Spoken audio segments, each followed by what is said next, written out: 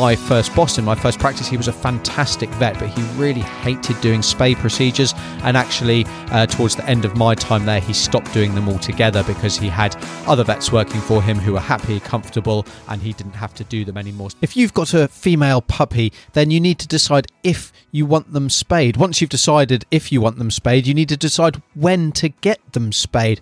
And then the decision making isn't over. You need to then also think about whether you should just have their ovaries removed or whether they should have a complete ovariohysterectomy. And that is exactly what today's question is about. Welcome to Call the Vet, the show that answers all your dog and cat questions so they can live healthier, happier lives. And here's your host, veterinarian Dr. Alex Avery. Hello, and thank you for joining me for the half century of the Call the Vet show. So 50, it always feels like a bit of a milestone. It seems like a bit of a milestone in numerical terms, and I'm really pleased that you're joining me for another episode today. Now, if you've not listened before, then I'm Dr. Alex. I'm the veterinarian behind ourpetshealth.com. I'm a small animal veterinarian. I graduated in 2006, and working exclusively in companion animal practice and small animal practice. Looking after dogs and cats just like yours. So I'm really pleased that you're joining with me. Make sure you hit that subscribe button if you haven't already so that you don't miss out on future content. And for those of you who have listened before, I appreciate you coming along for another episode. And I've got a really important one to talk about today. I often say that, but I feel a lot of these topics, a lot of these questions are fantastic. Keep these great questions coming in, please. You can get your question answered. Just go to callthevet.org and you can fill in the form and I'll be answering your question soon. But keep these great questions coming in because I know they help more than just yourselves. You might think that you're the only one with the question that you have, but believe you me, they help bring up really important topics for everybody, whether you've got a dog or a cat, whether they're young or old. I know these topics will help you. So, and then just before I jump into today's question, I just wanted to let you know about the soon to be launched Our Pets Health member hub. So this is a really exciting project that I'll be launching. It's going to contain exclusive live streams, Q&A sessions with me, a lot more contact with me, courses, resources, discounts, a community forum as well where you can interact with other enthusiastic and experienced pet owners just like yourself. And the whole point of the hub is that it's going to help you to look after your dog and your cat to a much better degree, to make sure that you're confident, you're comfortable in knowing that you're doing everything you can to keep your furry family member as happy and healthy as possible. And as pet owners, as a pet owner myself, I know that's exactly what we want for our family members. So if that sounds like something you're interested in, and I hope it is, then you can get kind of early bird access and exclusive launch discounts over at ourpetshealth.com/member. And jumping into today's question, which was sent in by Robert, who asks, if I were to choose to have only the ovaries removed from my 6-month-old lab, are there any long-term risks compared to traditional spaying? So that's a really good question, and it's definitely one that's maybe becoming a little bit more common that people are asking, or maybe something that people are thinking about or hearing about for the first time. So let's start off by saying, well, what is spaying? Well, spaying is either removing just the ovaries or removing the ovaries and the uterus, and that's ovariectomy if it's just the ovaries, or an ovariohysterectomy if it's the ovaries and the uterus. Now, traditionally, depending on where you are in the world, depends on what procedure is going to have been performed. My understanding is that in America, then normally it's an ovariohysterectomy, which is the same as in the UK, whereas in Europe, there may be more traditionally doing just an ovariectomy, an ovary. Now, both of those are a spaying procedure, so you won't necessarily know exactly what has been done, but in a way, that's really not important, as I'm going to kind of discuss with you now. But, you know, that's where those different terms come from. And it might be that you weren't aware that there was a difference at all, which is absolutely fine. Now, whether kind of if you have a choice, you should choose one over the other. The bottom line is that I don't think it really matters which one is going to be completed in your dog.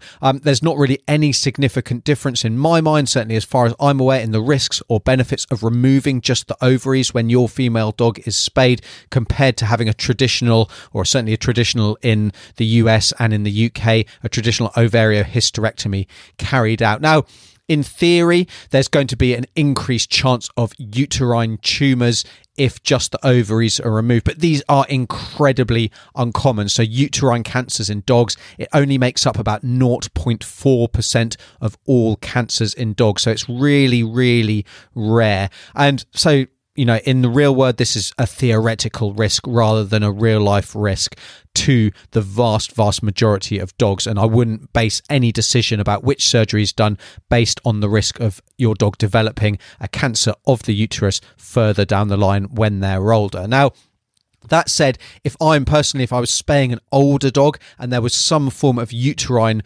pathology, if there was a hint of a uterine problem present, then I would always take the whole uterus along with the ovaries. I think just removing the ovaries in that situation would be a bad idea. But for young dogs, that's really not going to be an issue because in, again, the vast majority, there's not going to be any pathology within that uterus, especially if you're removing the ovaries at 6 months of age, which is Robert's the age of Robert's dog that he's asking about.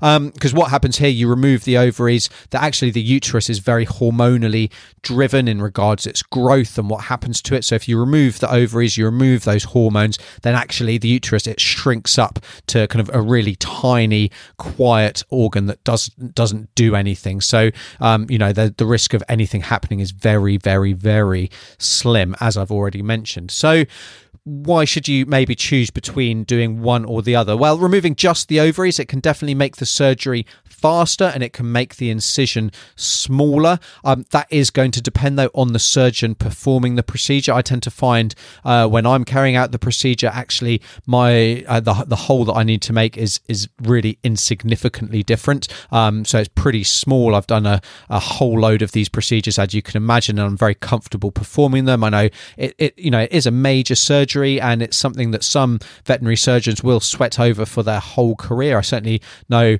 my first boss in my first practice, he was a fantastic vet, but he really hated doing spay procedures, and actually towards the end of my time there, he stopped doing them altogether because he had other vets working for him who were happy, comfortable, and he didn't have to do them anymore. So it's going to depend on the surgeon performing the procedure. But the other reason is actually laparoscopic spays. They're becoming more and more popular. They're something that I've spoken and written about before, and I'll leave a link to the benefits and potentially drawbacks of having a laparoscopic spay performed in your dog. I'll leave the link to that in the show notes if that's something you're interested in. But with laparoscopic spays, the ovaries are removed and the uterus is left. That's all that's done. There's never the time that the uterus is removed at the same time with a laparoscopic or a keyhole spay procedure. So that's something to think about there as well. And then the other benefit, I guess, of removing the ovaries alone is that there is going to be a slight reduction in surgery risk, although the risk of that surgery is already very, very small, especially if you've got an experienced surgeon and your dog is otherwise fit and well with no particular problems. But the reason that the surgery even in an ovariectomy comes at a slightly reduced risk is that exposure is better when it comes to tying the ligatures, tying the knots that we need to do to make sure that those blood vessels are fully blocked off and are not going to bleed. And if the exposure is better, we're going to be able to theoretically tie better knots that are more secure, that are tighter, and so the risk of a ligature slipping and therefore your dog bleeding after surgery is going to be reduced. Now, that is a real risk. It does happen from time to time, but really it's very, very uncommon, and the vast majority of cases are going to go, spay surgeries are going to go without a hitch at all. Now, so that's really ovariectomy versus ovariohysterectomy, so removing just the ovaries versus removing the ovaries and the uterus. In my mind, like I say, there's not really any difference in those. If you're thinking about laparoscopic spays, again, that does come with potential benefits, potential drawbacks, especially when it comes to cost, and make sure you check out those show notes. But the other big thing that you need to be thinking about when it comes to spaying your female dog is actually the timing, how old they are when they get that surgery done. So in Robert's case, he's asking about a Labrador that's 6 months of age. Now, the potential risks, the potential benefits of having your female dog spayed is a huge topic, and actually the timing of that is very important, because especially for our large breed dogs, I'm often now typically recommending that we delay that procedure until after your dog is about 12 months of age or a little older. So the benefits of getting a dog spayed are really irrefutable. It reduces the risk of mammary cancer, especially if we're doing it at an early age, especially before their third heat. It eliminates the risk of pyometra, obviously the complications of having puppies, of having a litter of puppies, and there's a whole load of other benefits there. Ultimately, spay dogs also live longer, so that's going to be a huge benefit.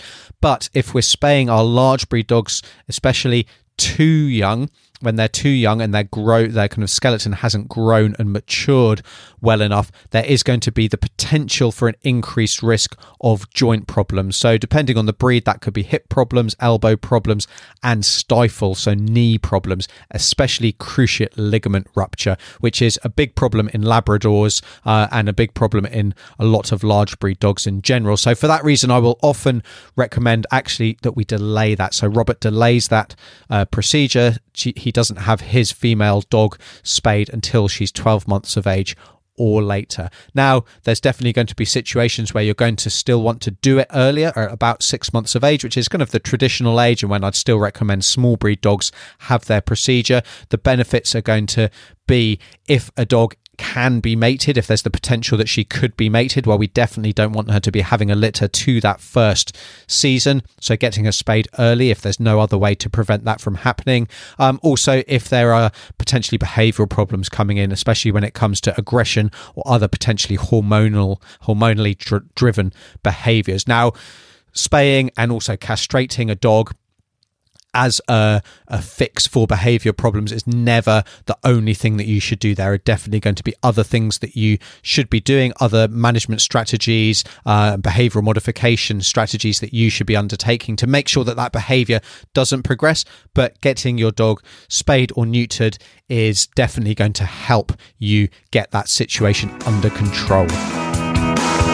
Get your questions answered at callthevet.org. Now, if you want to learn more about the timing as well as the risks and the benefits to getting your dog spayed in general, then I've got a really comprehensive article about that over on the website, and I'll leave the link in the show notes. So definitely check that out. You know, that's a really big consideration about whether you should get your dog spayed in the first place. And it's not something that we can reverse. So it's definitely important that you make the right decision for you. So that's it for me for today's episode. Remember to head over to ourpetshealth.com/member if you're interested in getting early access and exclusive launch discounts to the member hub, which is going to contain a whole load of useful, valuable information, all designed to help you make sure that your pet is as happy and healthy as possible. And you're going to get much more access to me on various live streams, Q&A sessions, and in the exclusive community forum. So if that's interesting to you, if that sounds like something that you would like to get involved with as a really founding member to help drive where that goes, head over to ourpetshealth.com/member. And until next time, I'm Dr. Alex. This is the Call the Vet podcast. And until next time, take care. You've been listening to Call the Vet. Be sure to rate, review, subscribe, and we'll see you on the next episode of the show that answers all of your pet questions.